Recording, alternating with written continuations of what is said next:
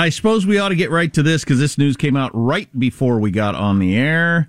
The January inflation numbers are out, and how do they look? Things must be better. Oh, darn it, they're not.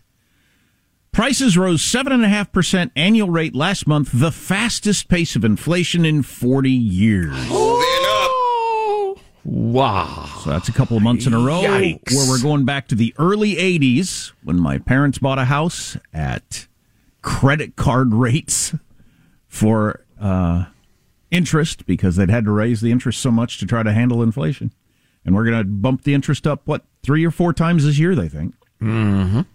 Anyway, yeah, so that story's breaking all over. We'll dig into some of the details the Wall Street Journal has on that, but so you rate have to in 4 make years. 7.5% a year in your investments, if indeed you have investments, to just break even.